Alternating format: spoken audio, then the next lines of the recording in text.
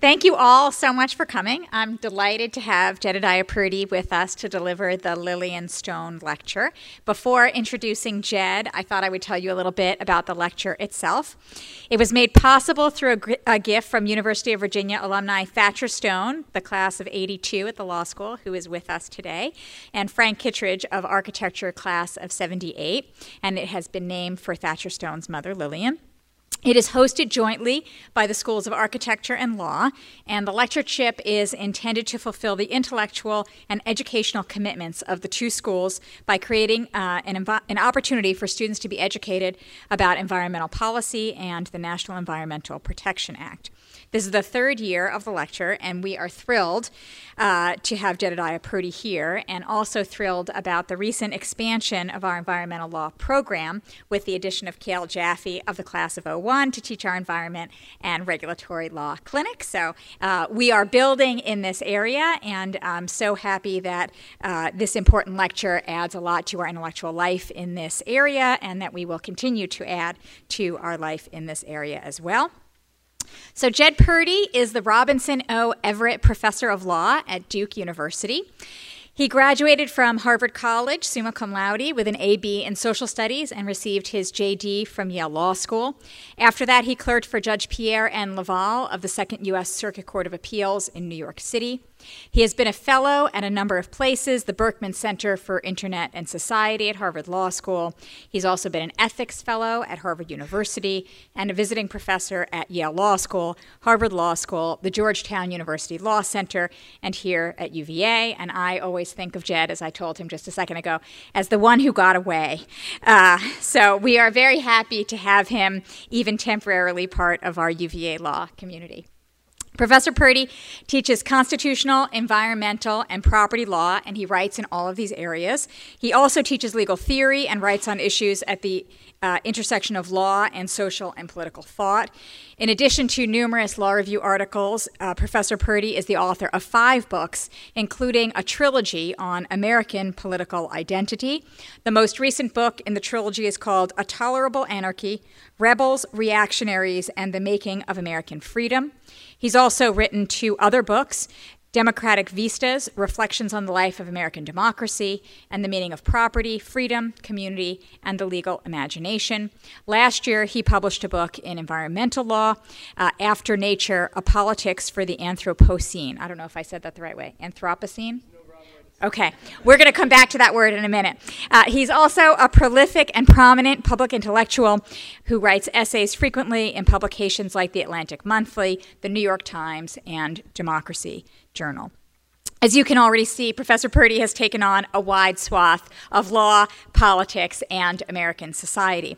With respect to environmental issues in particular, his work shows a sweeping grasp of the ideas and practices that have affected the environment in the United States and how those ideas and practices shape present environmental choices. In his most recent book, After Nature, A Politics for the Anthropocene, Jed reframes the relationship between people and their environment in light of the pervasive influence of human action on natural spaces and processes. If Anthropocene is not a word that rings a bell or trips off your tongue, as soon as I explain, you will have an etymological aha moment, which is what happened to me. So the word was coined by geologists to describe a new planetary epoch. Think the Pleistocene epoch, the age of humans, anthropo and scene. The term recognizes the crucial role of humans not only in shaping what we might previously have considered the separate realm of nature, but also in determining the values identified with that nature. As Professor Purdy has written, quote, both the empirical and the normative baselines are irrevocably gone in the Anthropocene. In the future, both the material characteristics of the world and the values embodied in it will be, in important ways, products of human activity and decision.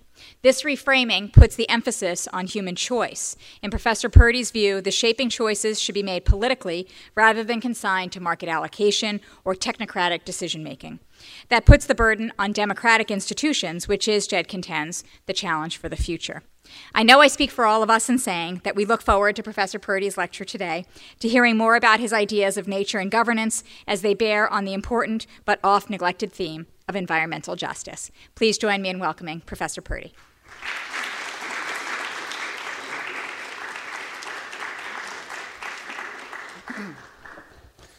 Thank you so much, Dean Goluboff, Risa, an old friend and someone I've admired in a lot of ways for a long time, as I have many people on this faculty and at UVA. So modern environmental law is defined in large part by a set of statutes that were adopted in a burst of legislation in the 1970s. The National Environmental Policy Act, signed on New Year's Day of 1970, the Clean Air Act later that year, the Clean Water Act in 1972, the Endangered Species Act in 1973, and so on in that manner until about 1977.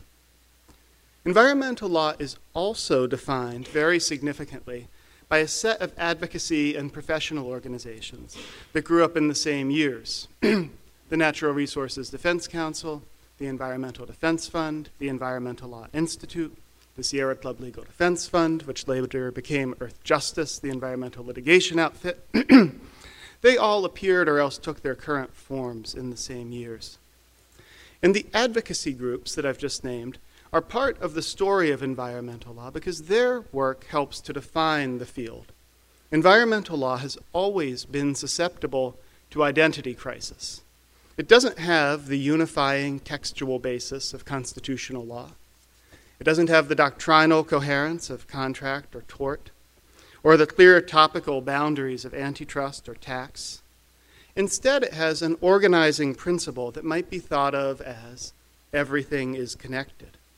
So what counts as environmental law has always been partly a matter of the priorities of institutions, movements, and advocates and experts.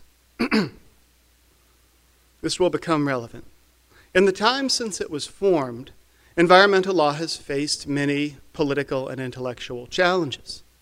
In the early 1980s, Ronald Reagan's administration appointed candidly anti-environmentalist officials to run the Environmental Protection Agency and the Department of the Interior, and only litigation and political pressure kept them from substantially hollowing out the environmental agenda of the 1970s. And there have always been pockets of resistance to the very legitimacy of environmental law. There are plenty of Westerners who deny that the federal government has the constitutional power to manage public lands or to regulate private lands through laws like the Endangered Species Act and the Clean Water Act. Some of those radicals were involved in the occupation of the Malheur Wildlife Refuge in eastern Oregon at the beginning of this year. They believed they were engaged in an act of constitutional disobedience against overreaching environmental law. And now President-elect Trump looks set to bring his own set of challenges. So this afternoon, with this background in place, I'm going to talk about a challenge to modern environmental law that has come from within the movement or from nearby it, relative to the other more familiar challenges that I just mentioned. This is the challenge that comes from the environmental justice movement, a network of activists and scholars that's arisen since the 1980s to make some fundamental challenges to what its advocates call mainstream environmentalism. That is, the version of environmentalism that came to be in the 1970s. Environmental justice scholars and advocates have made three big criticisms of what they call mainstream environmental law. First, they say, it doesn't speak to how environmental harms and benefits are distributed, which is especially important when they follow the lines of poverty and race. This criticism arises in important ways from the grassroots fights that produced the environmental justice movement.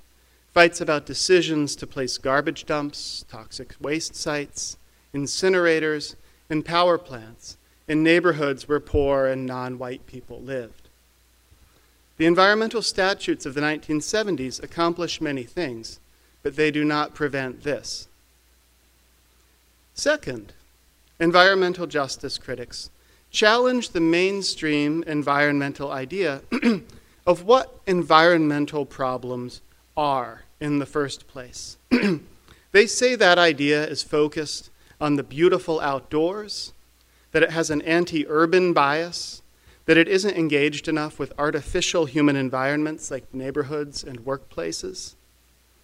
As one important pair of environmental justice scholars and activists wrote, the environments we most care about should be, quoting, the places where we live, work, learn, and play, no matter whether they're natural or built. And it shouldn't escape anyone's attention that while more prosperous people tend to take clean and safe living spaces and working spaces like this lovely one for granted, and also to be able to escape to wild places that feel natural or ecological, like the beautiful places just to the west of here, poorer people often spend their lives in the compromised and artificial environments of neighborhoods and workplaces. Third, and this is relevant to our professional world, critics say mainstream environmentalism overvalues elite forms of advocacy, like litigation and high-level lobbying, and doesn't make enough room for popular engagement, that it creates a movement of professionals and experts, lawyers, economists, ecologists, and more lawyers, who have limited interaction with and do relatively little to empower the people who live with the most severe environmental problems. So I want to help us to understand these criticisms historically and institutionally.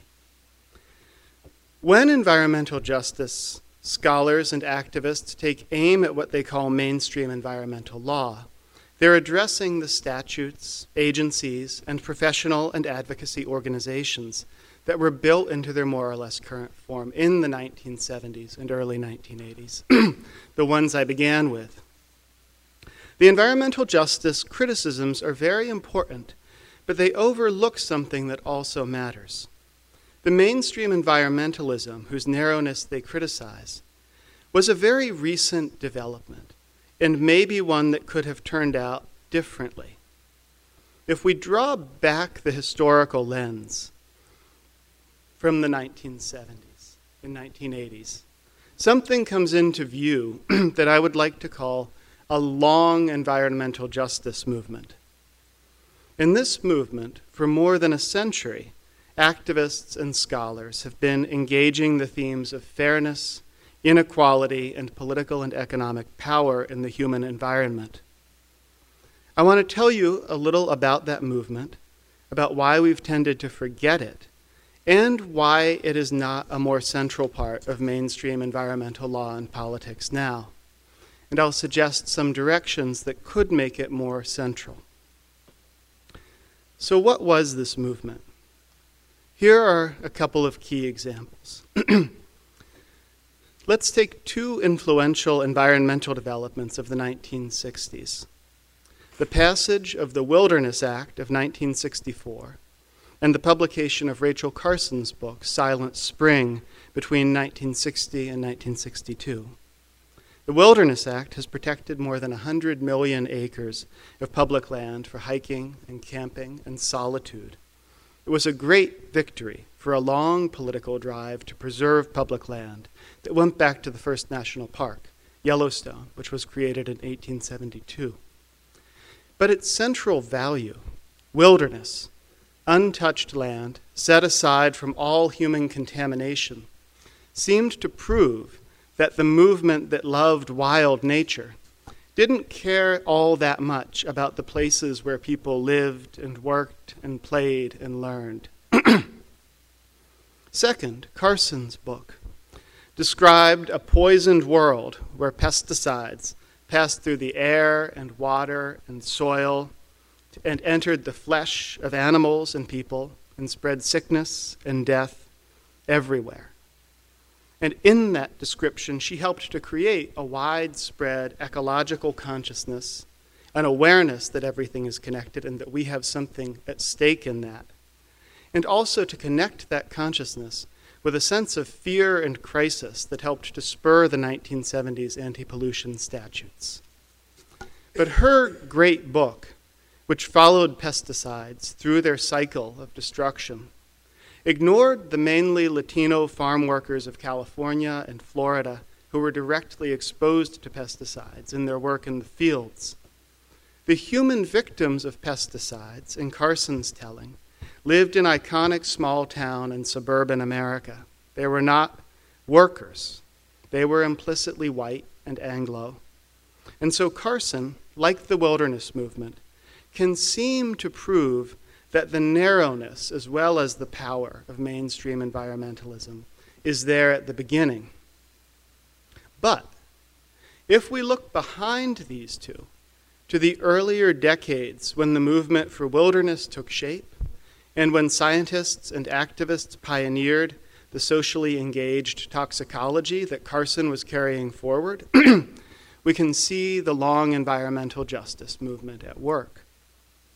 The movement for wilderness was centered on an outfit called the Wilderness Society, which was founded in 1935, and a rather typical founder was a man named Benton MacKaye, who was a planner and interdisciplinary intellectual who's also credited with the idea behind the Appalachian Trail.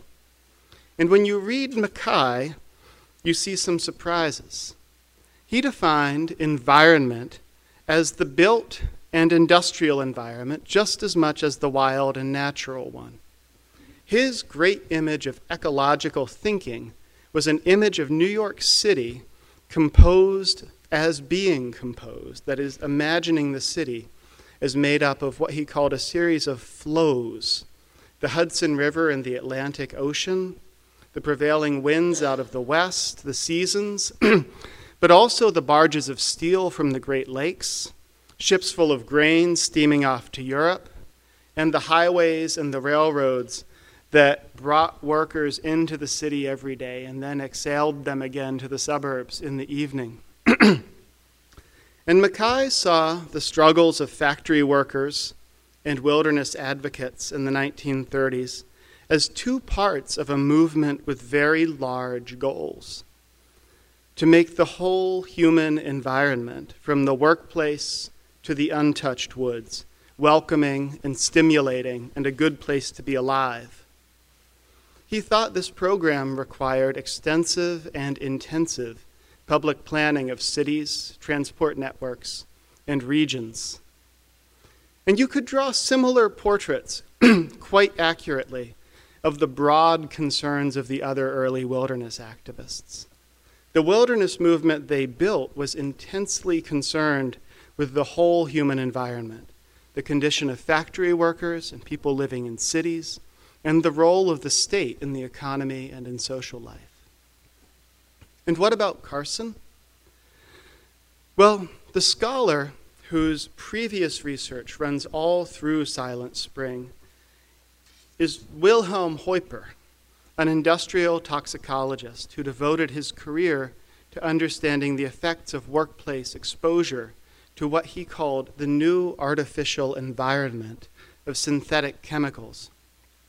His goal in understanding what the new poisons were doing to people was to secure, his phrase again, a healthful living, not merely for a small, select, and socially privileged class, but for everyone.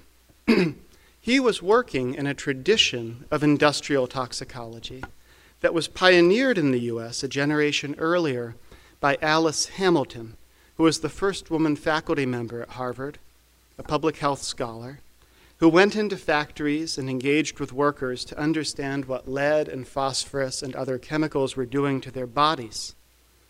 Also in Heuper's background were movements like the Workers' Health Bureau, which in the 1920s was a joint creation of women public health activists and independent unions, and which researched workplace hazards, as they put it, from the point of view of the worker. So Carson's work was rooted in industrial toxicology, which in turn was rooted in movements for social reform and efforts to build workers' power as part of a broad idea of the renovation of the human environment for human health and well-being in the early 20th century. So why did these broader concerns not come more explicitly into the environmentalism that took shape in the burst of statutes and institution building in the early 1970s? To understand this, I think we have to change the question somewhat. It's not that the architects of modern environmental laws and institutions didn't care about these questions of equality and the total human environment. It's that they thought they were addressing them. As Senator Ed Muskie of Maine, who was a primary drafter of those laws, explained at Earth Day 1970, quoting him, "Man's environment includes more than natural resources. It includes the shape of the communities in which he lives, his home, his schools, his places of work." And Muskie went on to argue that the only kind of society that has a chance is, still quoting, "a society that will not tolerate slums for some and decent houses for others, rats for some and playgrounds for others, clean air for some and filth for others." And he insisted, distilling all of this argument, that those who believe that we environmentalists are talking about the Grand Canyon and the Catskills, but not Harlem and Watts, are wrong. This is 1970. The environmental statutes were passed in a world where, from the point of view of their architects, they were environmental justice statutes. But that world was already disappearing as the new environmental laws were being written. To understand why the environmental justice criticism of mainstream environmental law was necessary, we need to understand the premises of that world and how they were ripped away. First, the people who wrote the environmental laws lived in a time that was more economically equal than the U.S. had ever been, and they believed that trend was going to continue, and that therefore economic inequality was a problem substantially solved. We now know, thanks to the work of Thomas Piketty and others, that they were living at the end of an anomalous period of widely shared growth that lasted across the North Atlantic between the end of World War II and the beginning of the 1970s. Inequality was just beginning to reassert itself as they legislated on the premise that it was done, and it has been growing more or less ever since. So just as the environmental justice critics say, the laws that govern pollution and dumps for hazardous material don't address how those get distributed. Leaving out distribution was a mistake that was much easier to make if you believed that the country was steadily getting more equal. Environmental justice arose in response to the fact that environmental harms are distributed along very familiar lines of race and poverty. Those lines were expected to become less important in the years ahead. Legislators like Muskie also said that they expected the environmental laws to be buttressed and reinforced by other reform legislation that would overcome poverty and social isolation, foster public health, make workplaces safer and communities more livable. Instead, the 1970s brought both the return of economic inequality and the end of political support for these kinds of ambitious legislative reforms. And then, a legal change. The Supreme Court removed an essential protection against disparate environmental impacts in the form of equal protection challenges. Between 1976 and 1979, right after the major environmental statutes were largely written, the court adopted the current constitutional standard, which requires equal protection plaintiffs to show that the government action they object to was affirmatively motivated by discriminatory purpose. When the statutes were written, less than a decade earlier, their authors wouldn't have supposed that grossly unequal distribution of environmental burdens along racial lines would be constitutional. After 1979, precisely as the environmental justice movement began to appear, that kind of distribution was presumptively constitutional, and now the only remedy was in the statutes, which didn't address the question. So the environmental laws were imagined, at least by some of their authors, to be parts of a larger remaking of the human environment, which would also advance equality. But they were not designed to do that alone. because it was not expected that they would have to do it alone. So this history helps to put in context two of the charges environmental justice critics make against mainstream environmental law: its lack of attention to distribution and its incomplete picture of what should count as the human environment. Mainstream environmental law as we know it today was produced then by two stages of narrowing from the broad and integrating concern for questions of fairness and power within the whole human environment of what I've called the long environmental justice movement. The first was what we have just discussed, the narrowing of the 1960s and 1970s. Second was the institutionalization of environmental law advocacy in the 1970s, and I'll turn to that now. So the third charge that environmental justice critics make against the environmental mainstream, you recall, concerns mainstream environmentalism's emphasis on elite advocacy. And this also is not a perennial feature of some kind of timeless environmentalism, but developed institutionally in the 1970s through specific decisions, above all, critical investments that the Ford Foundation, a major liberal donor for institution building, made to shape the new groups that in turn helped to shape the field of environmental law. The Environmental Law Institute, the Natural Resources Defense Council, the Environmental Defense Fund, the Sierra Club Legal Defense Fund, the groups that I named at the beginning as contributing to the form and priorities of environmental law, were all picked out and cultivated by the Ford Foundation to advance a vision of lawyers' role in advocacy and social reform that can be reconstructed from the documents of the Ford Foundation's broader commitments at that time into a theory, you could say, of change that we can call legal liberalism. Legal liberalism saw lawyers as channels for marginal voices that otherwise wouldn't get heard in a pluralist democracy. The idea was that if you could just get these marginalized voices their day in court in front of an impartial decision maker, you could ensure, or at least make it much more likely, that their interest would be respected in the decision process that resulted. In this respect, the institutions of environmental law were shaped by a conception of the legal profession that Ford was also helping to spread at the same time through law school clinics, American Bar Association pro bono guidelines, and poverty law services, a whole network of new institutional roles for lawyers within a scheme of progressive governance. The reformist goals of legal liberalism could be quite robust in their substance, but as a model of social change, it had some defining limitations that were tied to its strengths. It was elite-driven and relied on expertise. Its advocates were inclined to imagine, especially in the late 60s and early 70s, that they spoke for an uncontroversial public interest that responsible decision makers like judges and agencies could implement. And in the end, it tied its reformist goals to the courts at the same time that judges were retreating from their 1960s role as drivers of structural change.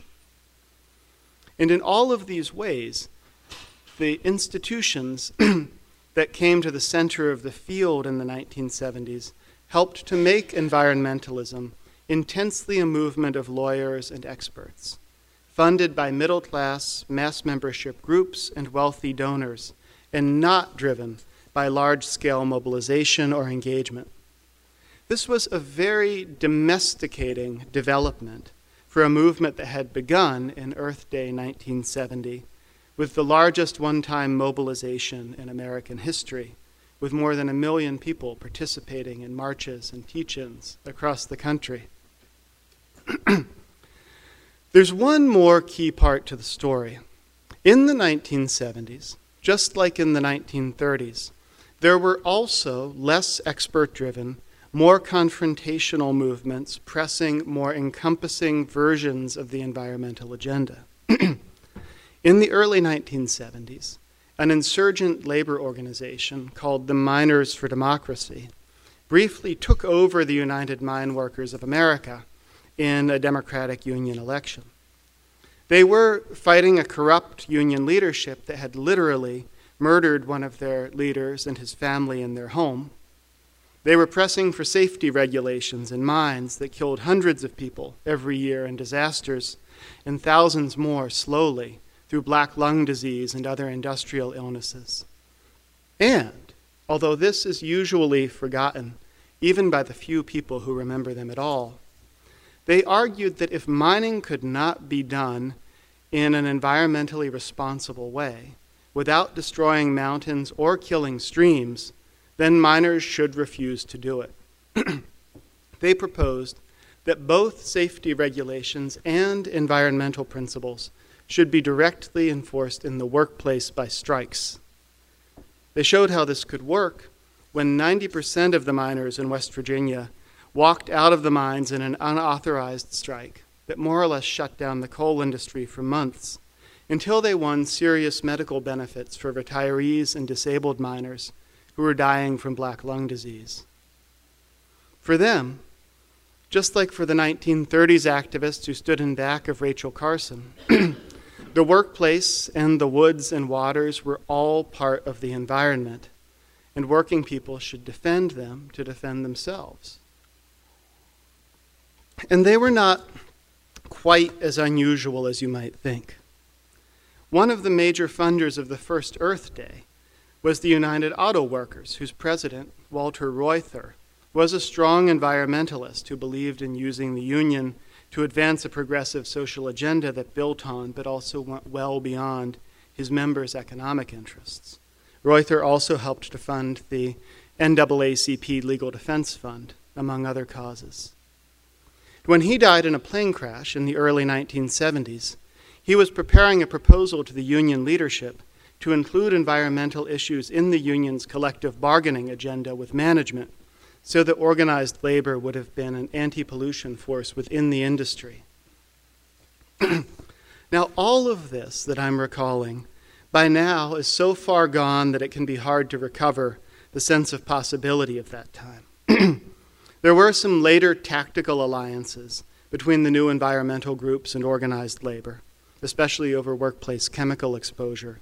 But labor never went green, and environmentalism never became a workers' movement. And by 1970, the UAW, United Auto Workers, opposed amendments that strengthened the Clean Air Act. And last Tuesday, the coalfields came out very strongly for Donald Trump and had already done so 16 years earlier in 2000 to help defeat Al Gore's environmentalist presidential candidacy. By the 1980s, the new groups that the Ford Foundation had shaped were collaborating formally and extensively with Old Line Woods and Waters groups to define an environmental agenda that was memorialized in official publications that were issued jointly by 11 leading national groups that did not speak to social and economic inequality, to the disparate environmental vulnerability of marginal populations, or to the special environmental threats to working people. This was the mainstream environmentalism that the environmental justice movement arose by attacking. In many ways, the environmental justice movement was right to attack it. But no one seemed to realize what a recent development it was. Mainstream environmentalism, with the limitations that environmental justice advocates pointed to, was not much older than the environmental justice movement that criticized it. Ironically, the critics tended to imagine mainstream environmentalism as a perennial thing, a movement that had always been narrow in its concerns, its constituency, and its tactics. In the later 1980s and 1990s, this view was replicated in advocacy and in scholarship, from seminal and attention-getting reports on the unequal distribution of environmental hazards, to touchstone scholarship like environmental historian Bill Cronin's watershed essay, The Trouble with Wilderness, which diagnoses environmentalism as the product of a narrow woods and waters agenda and an elite constituency going all the way back to the country's origins. And so, the long environmental justice movement was lost from view. What difference does remembering it make today? First, could things have gone differently? Sometimes I think so. If supporters like Reuther or even the Ford Foundation had built stronger connections between, say, early environmentalism and the civil rights movement, then a greater emphasis on structural inequality and some healthy doubts about liberal optimism might have gone into the design of both the statutes and the institutions that came to define environmental law. Already in 1965, civil rights leader Bayard Rustin had called for the civil rights movement to switch its goals from formally equal rights driving forward integration to economic reconstruction. And such voices might have built those questions into the structure of environmental law. Similarly, if some parts of organized labor had taken militant and socially minded environmentalism into its agenda in the early 1970s, and funded and supported new environmental groups alongside more liberal and less confrontational organizations like Ford and the wealthy donors that became the group's lifeblood, mainstream environmentalism might have been something closer to an environmental justice movement all along. But sometimes I think it couldn't have gone so differently. The narrowing of the environmental agenda during the 1960s and the Ford Foundation's vision for advocacy were connected with the whole political economy and political culture of the U.S. during the Cold War. Labor's retreat in the 70s into economic self-defense and zero-sum contests with environmentalists was part of a general return of inequality and relative scarcity in the 1970s, which affected the whole North Atlantic. The loss of the broad reform agenda that senators like Muskie expected to buttress the new environmental laws was part of a general political revolt against the 20th century welfare state. The structural inequality that guides environmental harms along familiar racial and economic lines runs very deep. So, still, I think we can, today, try to retrieve the spirit of the long environmental justice movement. And I'll name just a few ways. We can press for enforcement of environmental laws like the Clean Air Act and Clean Water Act in ways that are consistent with the broadly egalitarian vision that informed their creation. Just one example. Lax regulation of industrial agriculture, especially animal feeding operations, where thousands or tens of thousands of head of livestock are jammed together in factory-like conditions, contributes to non-attainment of environmental health standards and exposes people living nearby to a bunch of hazardous pollutants. These are concentrated in areas that are pervasively poor and significantly non-white, and aggressive enforcement of anti-pollution laws against facilities like these would simply make these statutes do the environmental justice work that they were originally expected to do. Second, a little more conceptually interesting, we can look for problems of inequality that are not conventionally treated as environmental and propose that they be focal points for advocacy. So consider the way that the Farm Bill, which is currently pumping more than $65 billion in subsidies into the farm economy over 5 years, makes calories from corn syrup and soybean oil relatively cheaper than and makes healthier calories more expensive. This price skew has a controversial but also plausible effect on obesity and related diseases like diabetes, which are tied to poverty and race. So maybe we should take a cue from environmental thinking and see the food system as a medium of risk exposure like air and water. The fact that food intake always involves consumer choice doesn't necessarily wash out the question of environmental justice. Like deciding where to work, deciding what to eat is a choice taken under constraint and in the face of economic trade-offs. and the constraints include the background of legal structure that determines your options and their trade-offs. Subsidy laws interact with the distribution of wealth and income to structure the economic and health consequences of any consumer choice about what to eat. I think the members of the long environmental justice movement who believed that the fact that your job could make you sick or kill you was no less an environmental issue because you had chosen your job should prompt us to say the same thing today about your meal. Third, we can look at cases where environmental policy is making explicitly distributional decisions and ask what standards of justice and political accountability should guide these. California's recent climate change legislation produces a large pool of revenue that's meant to be spent in ways that address communities' environmental challenges. So who will decide what that means, and what will the criteria be? Will one goal be to go beyond preventing new pollution and climate change hazards and go on to addressing different places and communities, different baseline levels of contamination and vulnerability to remediate their inherited environmental inequality? That would be an environmental version of the economic reconstruction that Bayard Rustin argued should be the next stage of the civil rights movement. The same kinds of questions attach to spending the remediation fund from the Gulf of Mexico Deepwater Horizon spill and would attach to the revenue from many kinds of national or transnational carbon tax or cap-and-trade schemes. We should get used to pressing on these questions now, even if we're not going to see those regimes come into being in the next 4 or 8 years. In short, we should rejoin the long environmental movement, the long environmental justice movement. Thank you.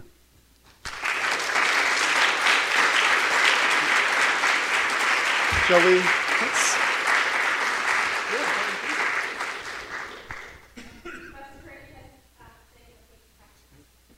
Maybe we could take several and then I'll speak to them together, if we have any. Yeah. Jed, thanks for your remarks. I thought they were really stimulating. Thank you. I just wondered if you would comment on something that I mean to be complimentary, not in any way contradictory, as you said. That is that so much of the political support for environmental regulation is for what you call woods and waters. But so much of the core of the principal environmental statutes are demand control statutes like the Clean Water Act, Clean Air Act, the free market approval statutes like the Pesticide Act, Yes. are health-oriented. Yes. And is there a disconnect? Is the disconnect between the basis for support and the purpose of these statutes no ingredients in any of this? That's a very, very interesting question. I think it's quite right to say, and it presses against any simple idea that environmental laws and institutions actually are committed to a narrow woods and waters perspective. That, as you say, the goal of many of the 1970s statutes, not so much the Endangered Species Act or the public land statutes, but certainly the big anti-pollution laws, is really about public health. I think I'll go a very slightly long way around. I think the interesting thing that the environmental justice complaint has to say about those statutes is that while they set, or seek to set, a universal floor for exposure to environmental hazards, they do nothing, this is just to recapitulate, they do nothing to restrict or shape the distribution of the hazards that remain. I think the environmental justice critics tend to overlook the extent to which the achievement of that national floor was actually a very substantial environmental justice achievement in its context, when there were very significant differences in pollution concentration, especially in economically dependent industrial communities. So the long way around is to say, what you point out that the kind of charisma of environmental advocacy in politics still has a lot to do with pandas and wolves and big trees, while a lot of the statutes of groups like NRDC, which has always been, I think, on the cutting edge of environmental justice work, do a lot of anti-pollution litigation.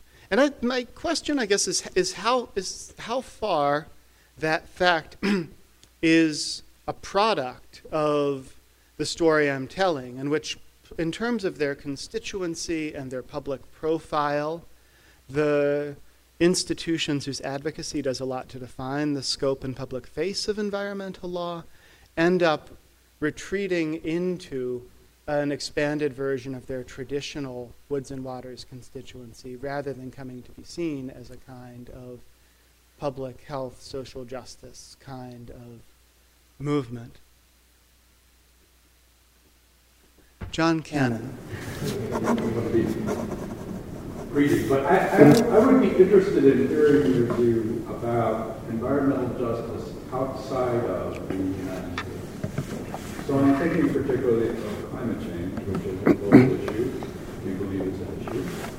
And I hear on the part of advocates within the discourse on climate change a lot of debate about the distributional effects of climate change and opposition between developing countries and developed countries about who's responsible and what justice requires and so forth. And I'm wondering whether that is a stage that brings the same concepts that you've been dealing with domestically and the same strains of history into a global setting, where is that fundamentally different than what we've experienced or might experience here in the United States on these more limited domestic issues?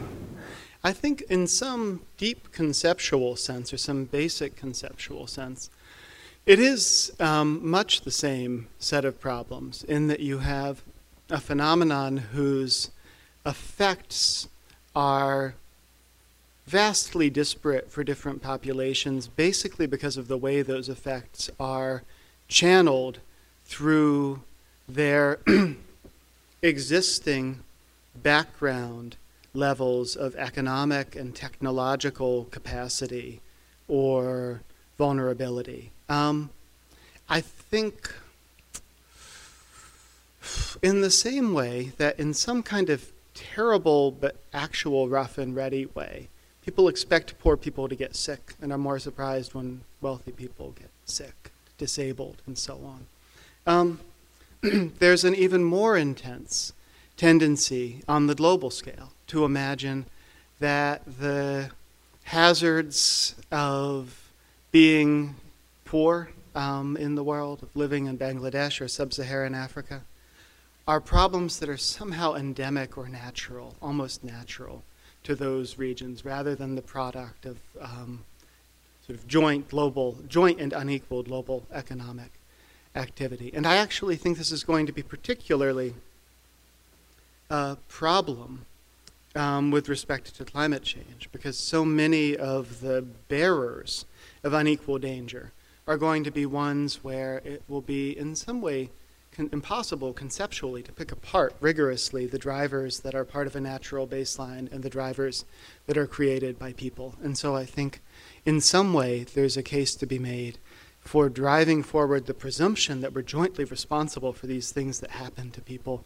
in part because the alternative is such an evasion of responsibility and tendency to naturalize what we see. Hi. I kind of had the same question, but from a slightly different angle. So part of what you're saying is if we want to get ordinary Americans, the coal miners and so on board again on the sort of environmental agenda, we have to take the environmental justice strand of environmentalism seriously again, right? And so then I think that's right. But then if I think about it, it's going to be really hard to resist the global angle of this, right? If that's what you're doing, because I mean, I guess you just said this, but the Marshall Islands or the Maldives, right? These are countries that are actually disappearing for emissions that they did not cause themselves, right? And the Maldives is trying really hard to think about it. It's debts pay up? Is there any way we can hold them accountable? The answer is probably no. Yes. Right? But so I'm a little worried if we take the environmental justice movement very seriously. You can't resist its sort of global appeal, and may that not have the opposite effect, or may that not cause a certain backlash, considering that we're living in a time where anything global is not very popular. So it's a very incisive and provocative question. I will start by saying something quite pedestrian, and I'll try to build out. The pedestrian thing is I think the coal miners are gone. The significance of what I mean by that, I mean gone as a potential environmentalist constituency in any future that we see coming in the horizons in which we can imagine our lifetimes. I make that pedestrian point because in a larger sense, I don't think we can get back the lost decades or sort of rewind the spool and then run it out again. I think we can just think prospectively about trying to identify new constituencies, new horizons of agenda. For instance, an interesting public opinion artifact is that it often shows up that Latino voters say that, of all groups, express the greatest commitment to the importance of environmental issues. And I think, at the risk of generalizing grossly, that's often a description of urban and human and workplace kind of environments, as well as parks and things. So maybe that's the constituency that we're talking about. Your larger point is quite essential. I think that we are living in a time in which our alternatives are really tragic in some way, because our problems, it's quite a banal thing to say right now, but the drivers of our challenges, ecological and economic, and the ecological and economic are thoroughly intertwined because our economy is making our global ecology, are global in scale, and their logics are global and can't be remade from within any national polity.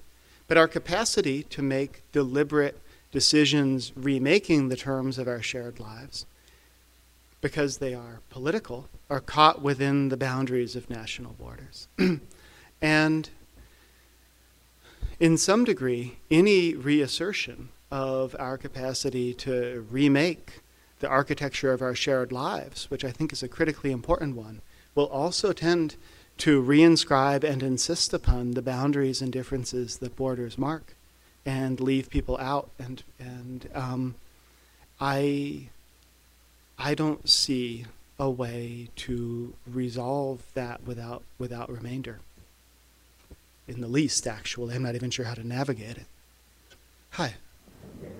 First, I want to thank you for the talk. I thought it was really thought-provoking, provocative, and it's something I'm going to be thinking about for a while. Thank you. How, especially just sort of how the environmental community feels so, how the environmental justice community feels so foreign to those of us who are comfortable in the environmental community. And yet, as I think you're getting at, they're both sort of, they're both part of maybe what you call the progressive wing of the political discourse. I guess that's right.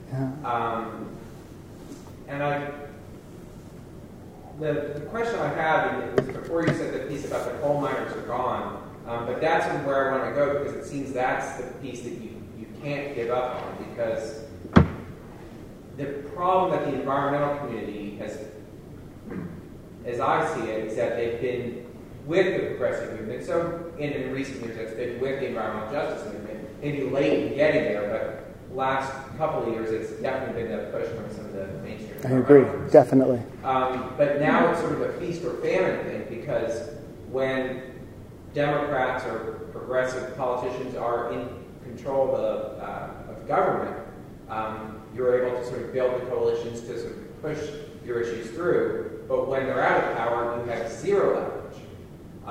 And isn't the solution for the environmental community not to sort of continue to, I mean, they would sure build with the environmental justice movement, but actually go the other way, that the coal miners are who we really need back? What would that look like? Well, it's interesting. I looked at the election results for Virginia, county by county. Yes. Why I did that, I don't know. But, I can imagine why you did that. But what was interesting, in the coalfields, as you point out, Donald Trump won by huge margins. But at the same time, there was a state constitutional amendment to a union-busting state constitutional amendment. The Republican Party approached. A right to work amendment. Right to work amendment. And it failed by more than double digits, by about 15% in the coalfields. So the same folks who voted overwhelmingly for Republican candidates voted strongly against this anti-union amendment. So that that to me says those folks aren't completely aligned with a particular party, and that they're still somewhat up for grabs. Johnny, something to that. Yes. About throughout Appalachia now, where people are rising up all over the place to protest pipelines. Yes. And I'm sure all those people also voted for Trump, or most of them. But isn't that evidence can't we take the pipelines and work back to the coal?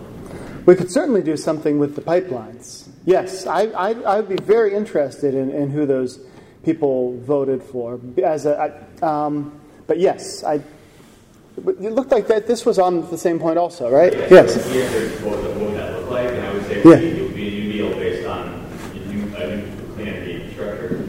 So that's how you put unions in your pocket, or not your pocket, but in your camp, and you put workers who need jobs in your camp, and the outcome is lower emissions. Right. So ideally, I would like to say that I very much agree.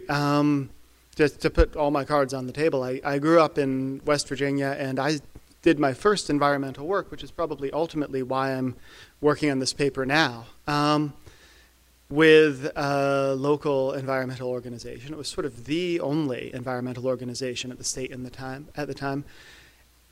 It was an environmental justice group. I didn't know it was an environmental justice group. It wasn't concerned to distinguish itself from anyone else. It was just doing what we had to do there, which was deal with out-of-state sewage, garbage dumps, mountaintop removal mining, and the concentration of chemical emissions in the Kanawha Valley, where they had that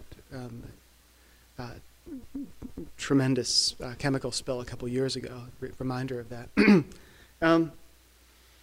And in my kind of public fulminating punditry role, I've been arguing recently for the relevance of a partial interpretation of this last election result that really takes very seriously the Democrats' loss of Midwestern workers who seem to have voted twice for Obama. And the fact that the only thing that really switched in this election was not racial alliances. If the exit polls are to be relied upon, which is risky, but what we have, what switched was a swap between the Democrats and Republicans in their share of lower-income voters and upper-income voters, which, to my mind, points at a certain large level of abstraction to the same kind of potential that you guys are pointing to. But I also think, coming from there and having worked with the UMWA's political director back in the early 90s when he would still go drink with environmental leaders, that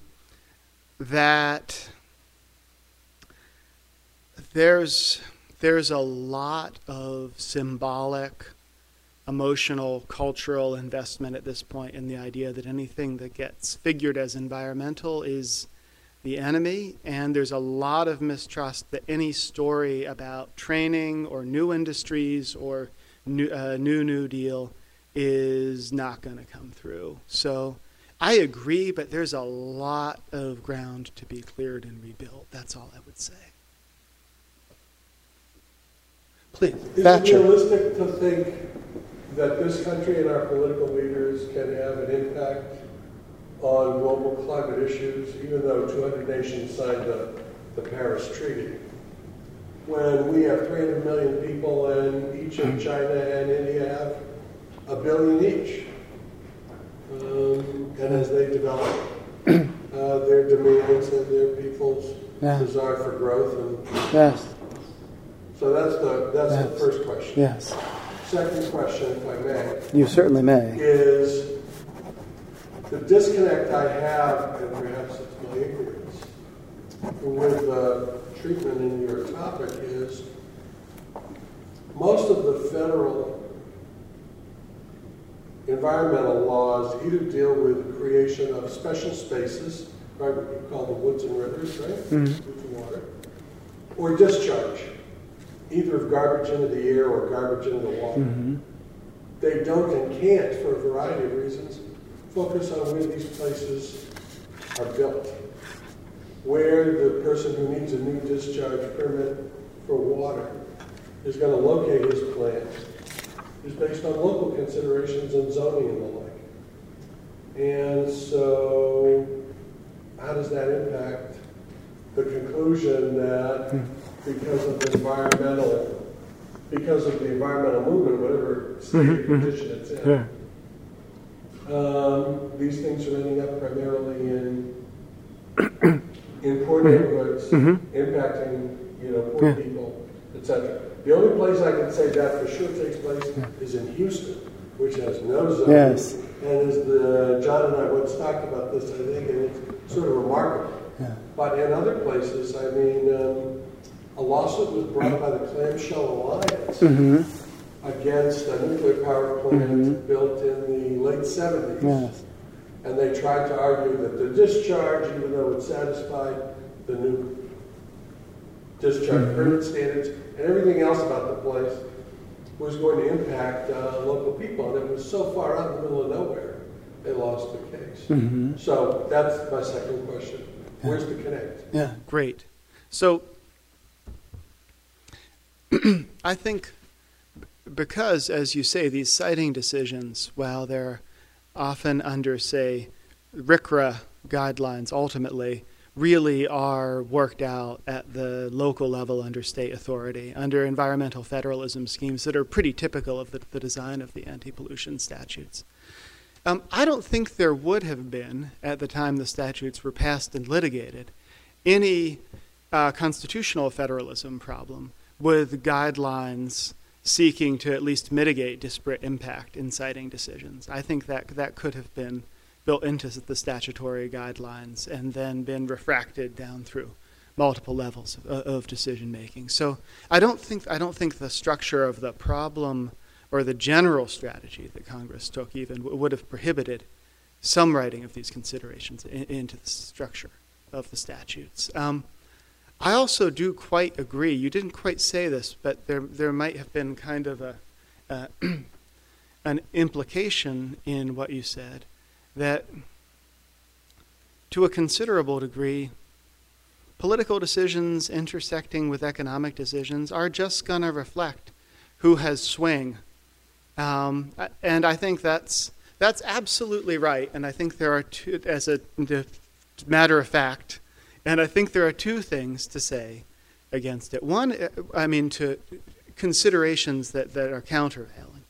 I think the first is that a lot of what the environmental statutes do is to set almost a citizenship right, and they actually used that language, although the form of the protections is not a right, against being driven below a certain level of exposure or vulnerability or risk, regardless of what the economic drivers and the local political drivers are.